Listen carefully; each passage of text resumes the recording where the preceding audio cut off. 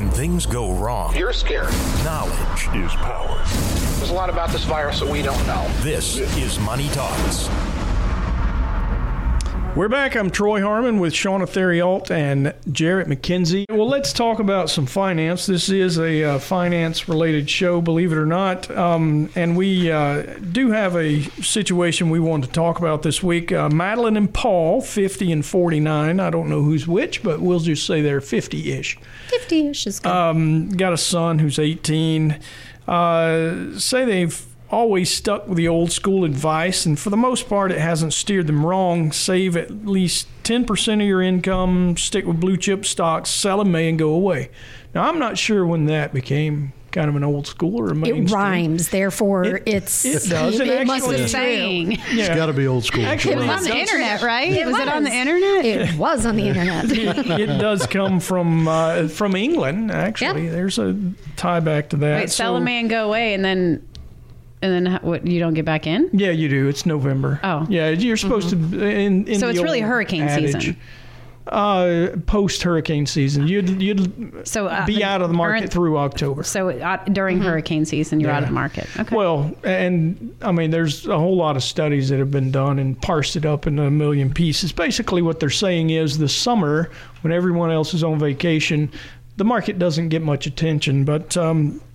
The thing that Madeline and Paul have already done is they did sell at the end of May, sold some highly appreciated positions and some losing positions, basically balancing out the gains with the losses so that it's kind of a tax management situation, it sounds like to me.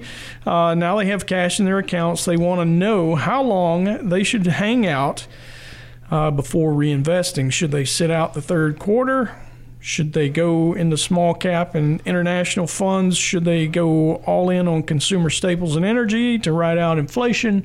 What should they do? And since you guys are the financial planners in the room, I'm going to leave most of that to you. But, the old adage is sell in May and go away and buy again on I forget the name of it. It's there's a, I got it in the specific day? It is. It's not a specific day of the year. St. Ledger's Day. St. Ledger's Day, which is basically there's a horse race in mid-September when they tell you that you Isn't September like historically one of the worst months? The worst, yeah. September is the worst, and October is not much better. So, this is the thing. If you don't have to have much of a memory at all to know that this advice may not be the best, because what you wind up with is you wind up with a situation last year.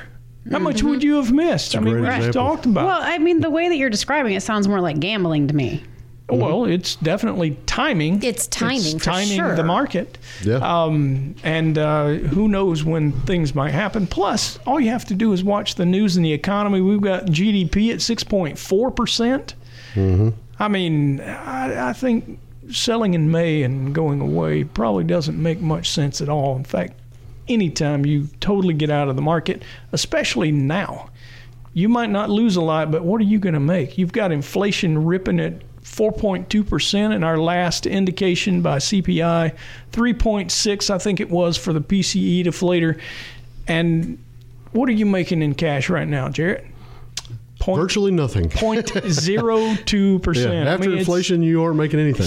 You're making negative 3.6%, right? So, to me, maybe I gave away the punchline, but I'll leave the rest to you guys. No, you said it. Last year is a great example. I mean, there are years when maybe that would have worked out really well. And just like any market timing strategy, there are times when had you done exactly right and sold just before just when you should and got back in right when you should, of course that works out great, but nobody does that on both sides usually. There may be an occasion where you have done that in the past, but how consistently can you do that? And even if you were to be able to, it's just going to make you want to do more of it, and the likelihood of it happening multiple times is even lower. Well, right, you have to be right twice. Exactly. When to get out, when to get back in, and you're just really hurting yourself in that regard. Well, historically, it shows that that would not have worked out as well over the long term. When you look at long-term averages and annualized performance, it really wouldn't help unless you could do it consistently and would have picked the right years to have done that, which like last year, we know that wouldn't have worked out well at all. You would have sold at one of the worst times you could have sold and bought back in after a lot of the rebound had happened. So there are times when it would work well. And, I think unless you call the front end of this right, and let's say, we do see a sharp correction in the next few months, it's going to be incredibly difficult to answer that question of when do you get back in, because even if it remains stagnant, it's just going to make that decision even more difficult. And if it continues to tick up from here, you're going to get more and more anxious about staying out of the market, and you're going to watch it go up. I mean, if you think it's expensive now and it keeps ticking up, well, then it's only going to make it seem more so later in the year. So you're almost calling a sharp correction, because that's the only thing that's going to make you comfortable about getting back in. And I think if you've done this, if you've already taken the action like they have, I think a dollar cost averaging strategy is the best and really the only way to get back in responsibly, because otherwise you could very much, mess up a good decision down the road by buying back in right before the correction happens. So, well, there's a lot to be said about that, but probably the best thing that I've ever heard was Bill Miller said, the only people that buy at the top and sell at the bottom are liars. That's true.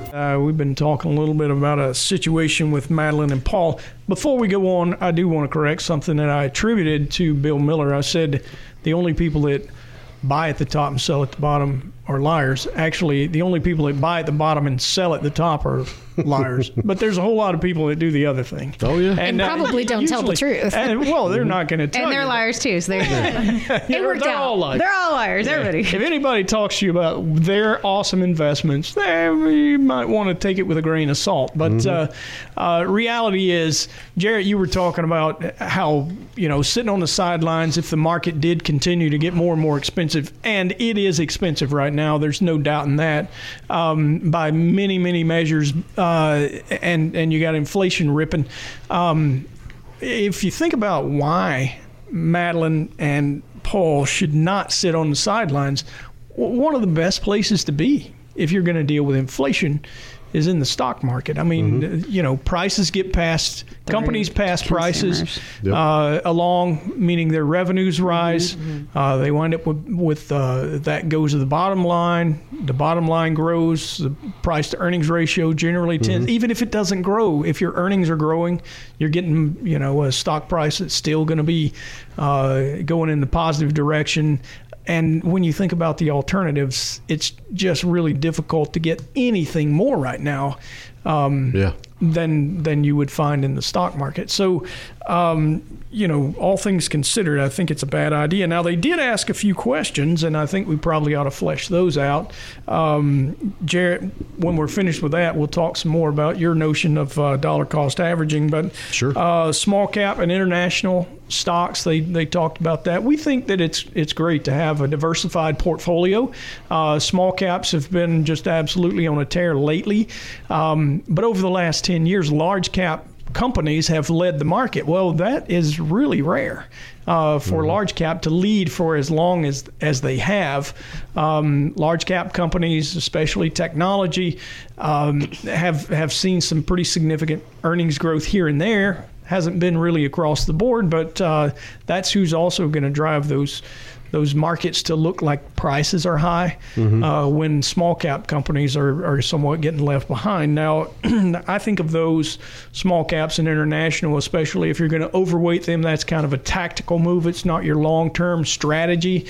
Your long-term strategy really has to do with just how much volatility you can stomach on a daily basis, right? Volatility is measured both on the upside and the downside. So if you're dealing with international companies, you're probably going to be, most people like to stay with what they know or what they're familiar with, so domestic is a lot easier to invest in, but there often are opportunities in things you don't know. So international right now, with the dollar having weakened about 4% in the first few months of the year, and the few months at the end of last year actually has made some sense, and I think it will probably continue, especially as inflation goes, and we're probably the U.S., meaning we are going to be the the first to raise interest rates. When you see interest rates rise and you got high inflation, you're probably going to see the dollar weaken potentially more. So that does make sense in a short-term piece, but it's still not saying let's go to cash that gets you nothing. Why don't we just move around some of our assets? And the other piece, consumer staples and energy. Consumer staples generally tend to be some of the companies that can pass along that inflation the fastest, and I think that probably makes sense. Energy is getting to the point where you've got crude oil at about $68.50 a barrel. Long term, I've thought that kind of the $72 price per barrel is kind of where a lot of Middle Eastern states, Saudi Arabia, who sets the price of oil, has their it's where they set their budget. And when they start budgeting to that, then that kind of is their target. To me, that's kind of what I think of as an equilibrium price, where demand truly meets supply, and they manipulate supply all the time, either oversupply the market to drive the price lower. Yeah, 72 is kind of where so it's getting, But you mentioned diversification. So if you're just in two sectors, or you don't want to go all in to hedge inflation, because at some point the coin's going to flip, and you want to be diversified across all of them. Absolutely. So all I would talk about is an overweight to one sector or another relative to some index that you might be following. Usually people are following the S&P 500. So, it might make sense short term to do something like that. Energy, there's been quite a run already at 44% gain in the year. If you look back over the last year and a half, though, if you go back to the end of 2019, energy's still lagging the overall market. There's some other reasons that might be going. I mean, you've heard of Tesla, right? And electric automobiles. Longer term, maybe that energy does tend to contract. I don't think we're there even remotely close to that yet, but electric cars make up 3.1% of the automobiles on the road today. So you can tell that there's some sort of a difference. What I think you might start considering, Sean, and we talked about this briefly earlier in the show, where utilities really don't move that much anyway. Think about what's going to happen. Do we have enough electric generation to supply all the automobiles on the road if we do get to that point? Maybe that's a longer term story that you might start looking at. But, all of this, I can understand how they could get a little bit sidetracked. So basically, with the fact that they have cash in their account, they've got an opportunity to diversify a little bit more out of their just standard old blue chips. Sure.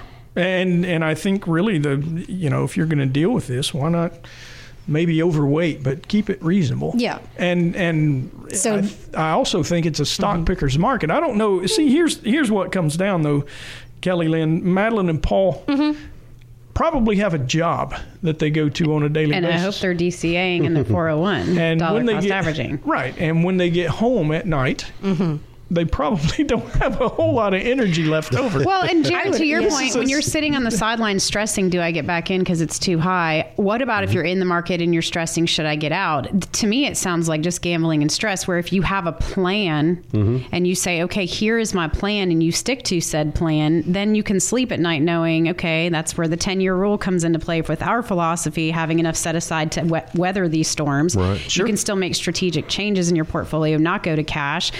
And hopefully if they're still saving, they're still dripping into their 401ks. Yes, so absolutely. They're getting opportunities. So why are we, maybe not moving, maybe making strategic moves that way versus, trying to time the market, which could really hurt your portfolio. Right. The long term. The point is follow your long-term strategy.